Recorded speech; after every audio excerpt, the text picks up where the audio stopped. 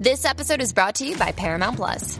Get in, loser! Mean Girls is now streaming on Paramount Plus. Join Katie Heron as she meets the plastics in Tina Fey's new twist on the modern classic. Get ready for more of the rumors, backstabbing, and jokes you loved from the original movie with some fetch surprises. Rated PG-13. Wear pink and head to ParamountPlus.com to try it free. Hurry in to Mattress Firm's July 4th sale. Get a king bed for the price of a queen or a queen for a twin and save up to $500 on Sealy. Plus, get a free adjustable base with qualifying Sealy purchase, up to a $499 value. Or shop Tempur-Pedic, the most highly recommended bed in America, and save $500 on all Tempur-Breeze mattresses. And get a $300 instant gift good towards sleep accessories. Only at Mattress Firm. Restrictions apply. See store or mattressfirm.com for details. Hello, movie friends. Welcome back to the show. Anthony here. I'm going to be doing a mini review of 2022's Death on the Nile. I think so far it's one of the best films of the year. This was directed by Kenneth Branagh, who also directed 2021's Belfast, and he was nominated for Oscar for Best Picture and Director for that film. And this is mixed reception from critics. It has a 64% Rotten Tomatoes score, although an 82% fan score, a 6.6 on IMDb, and then a 52% Metacritic score. And this is based on one of Agatha Christie's famous novels, Death on the Nile, about the Belgian sleuth Hercule Poirot and his Egyptian vacation aboard a glamorous river steamer as it turns into a terrifying search for a murderer when a picture-perfect couple's idyllic honeymoon is tragically cut short. And this movie has an absolutely stacked cast, just like his previous film of this franchise, Murder on the Orient Express, that came out, I think, 6 or 7 years ago, that had an amazing cast. And this cast is just great, with Kenneth Branagh playing Poirot, again, the famous mustached detective. Then we have Armie Hammer, Gal Gadot, Ali Fatzal, Tom Bateman, Letitia Wright, Annette Bening, Russell Brand, Emma Mackey, and Rose Leslie. And this was actually produced by Ridley Scott's company. And I think this might be, in terms of Armie Hammer, it might be Armie Hammer's last major film role for the foreseeable future. You can tell, based upon the response publicly and in the industry to his personal life, the trailer for Death on the Nile featured very little of him. He's one of the leads of the movie. He has as much screen time as anyone else other than Branagh. And obviously, he's probably, with Gal Gadot. Gal Gadot and Armie Hammer were obviously the two big stars and two big draws of this film, and they definitely got the biggest paychecks. But Armie Hammer, with his tumultuous personal life, was basically cut out of all of the marketing, cut out of the trailers. I remember the two trailers they released, they showed like a snippet of him. I don't even think he got any dialogue in the trailer. But as per contracts, you know, he's still on the posters, and his name is still heavily featured on the posters as well. That's part of contracts with actors in studios of like billing. Oftentimes actors will fight for the best billing spot. But I believe Kenneth Branagh got the best billing, and then Gal Gadot, then Armie Hammer. But he has a sizable role in this film, so I think this might be it for Armie Hammer's life in Hollywood, although he'll be fine because he's the grandson of the owner of the Arm & Hammer brand. So that he was born extremely wealthy, so he'll be fine regardless. Now, in terms of the film, this is just a classic movie. It's very traditional.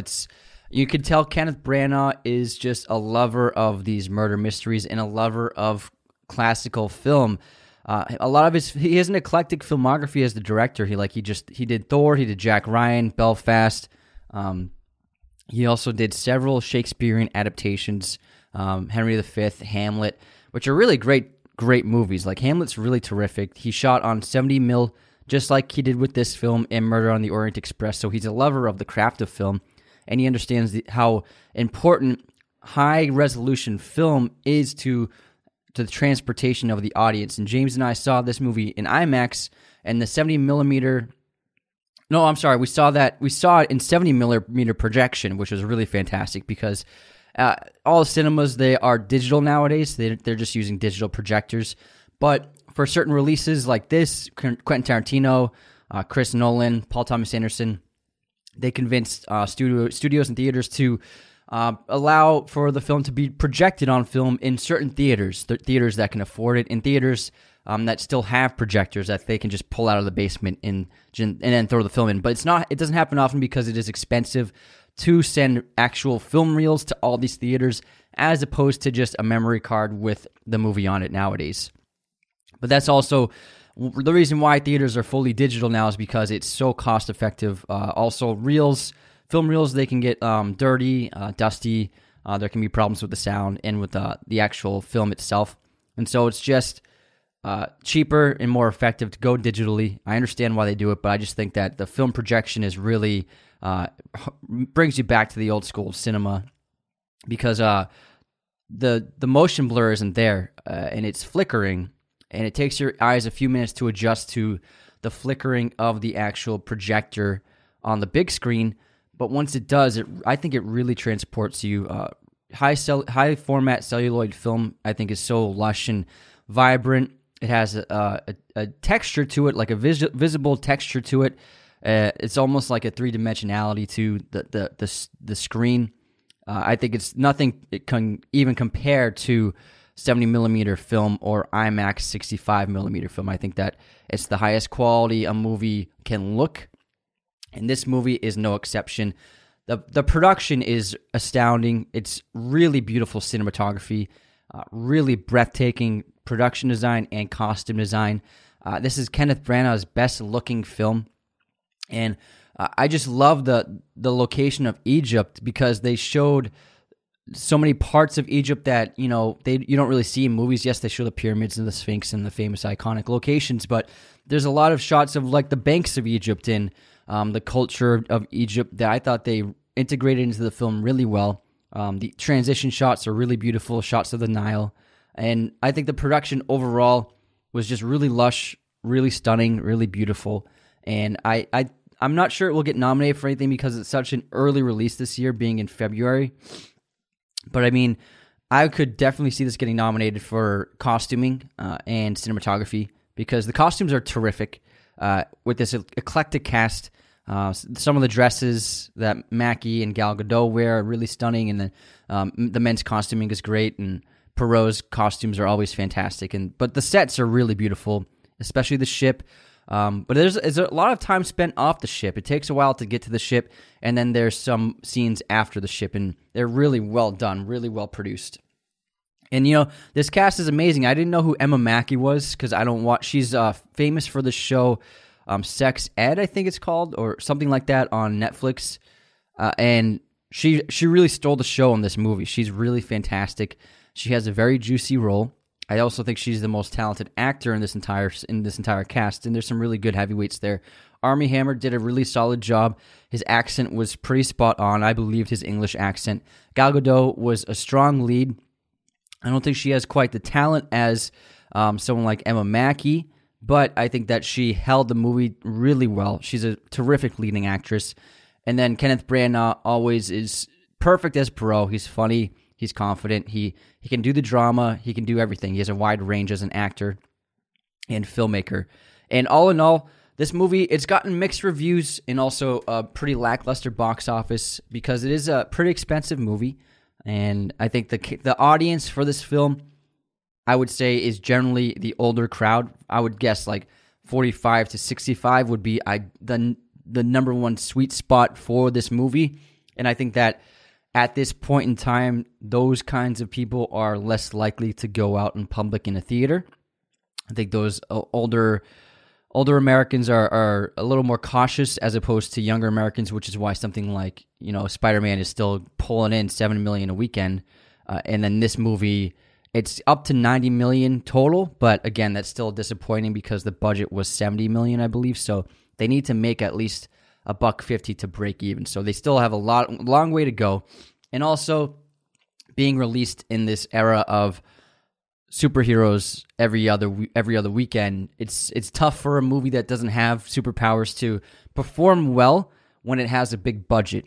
You know, this movie, if it was made with half the budget, it probably would have done the same amount of gross and it would have been highly successful with bringing in $90 million on like a $40 million budget. But I think that studios are going to start rethinking movies like this, which are more traditional, which tell stories that don't involve superpowers or big explosions and stuff. And so these kinds of movies are going to be a little bit more infrequent, and they'll be cheaper, much cheaper made. And this one was made because the first film did really well. It made over $200 million at the box office. And it's a murder mystery. That's a lot of money. And this one, it looks like it will pull in over $100 million. I think that's still admirable because it's a cool movie. Things that we don't really see anymore. The murder mystery, the last big one was Knives Out. And that was also a big success. But this film, when you watch it, you have to understand that it's written as in the old style of cinema. The characters aren't talking like they are nowadays, like they would nowadays. It doesn't have a contemporary spin on it. It doesn't have a modern spin on it. It's like you're transported to the 60s, the way people acted, the way people spoke, the way films were written. And I really liked that because it made me feel like I was watching an old movie. Like I was smiling in the first 5 minutes. I'm like, oh, this is great. Like this is just like an old school classical film. And that's something that's really missing nowadays because I think that the successful movies of Marvel and DC have rubbed off onto the entire range of cinema in terms of larger budget movies, where every movie has to be like have that sarcastic humor and has to have like the same stakes and the same structure, and then eventually like everything is looking like a duplicate of something else. And even if a movie doesn't have superpowers in it, it feels like it's a Marvel movie, and it feels like it has that tone and that humor in DC as well. And I'm really getting a little tired of that. And so movies like this, which are just like old cinema, like let's just have a fun murder mystery, entertain the audience for a little bit, have some great actors, great production, a really beautiful movie to look at, and it's just a great mystery. I mean, it was you could have guessed who the killer or killers were by the end of the film. I'm not going to tell you who is responsible for what happened, but I still think that it was a good ride. It was really well done, and I was hooked from start to finish. It's not a perfect movie. It does have some soft spots. It does have, some weaknesses here and there. It's not all around 100%. And, the screenplay can get a little dull, and the exposition can get a little heavy. But that being said, it's still very good. I would give this movie a 7 out of 10. And if you're a fan of murder mysteries, this has definitely going to be at the top of your watch list. It's just a really great time at the films. All right, so thank you for listening to this mini review of Death on the Nile. We have a lot of great episodes coming out this week. We just had our full episode talking about the best movie cameos of all time that came out yesterday. I have another review coming out tomorrow, and then some great episodes after that. So keep tuning into the show. We appreciate you all. Take care.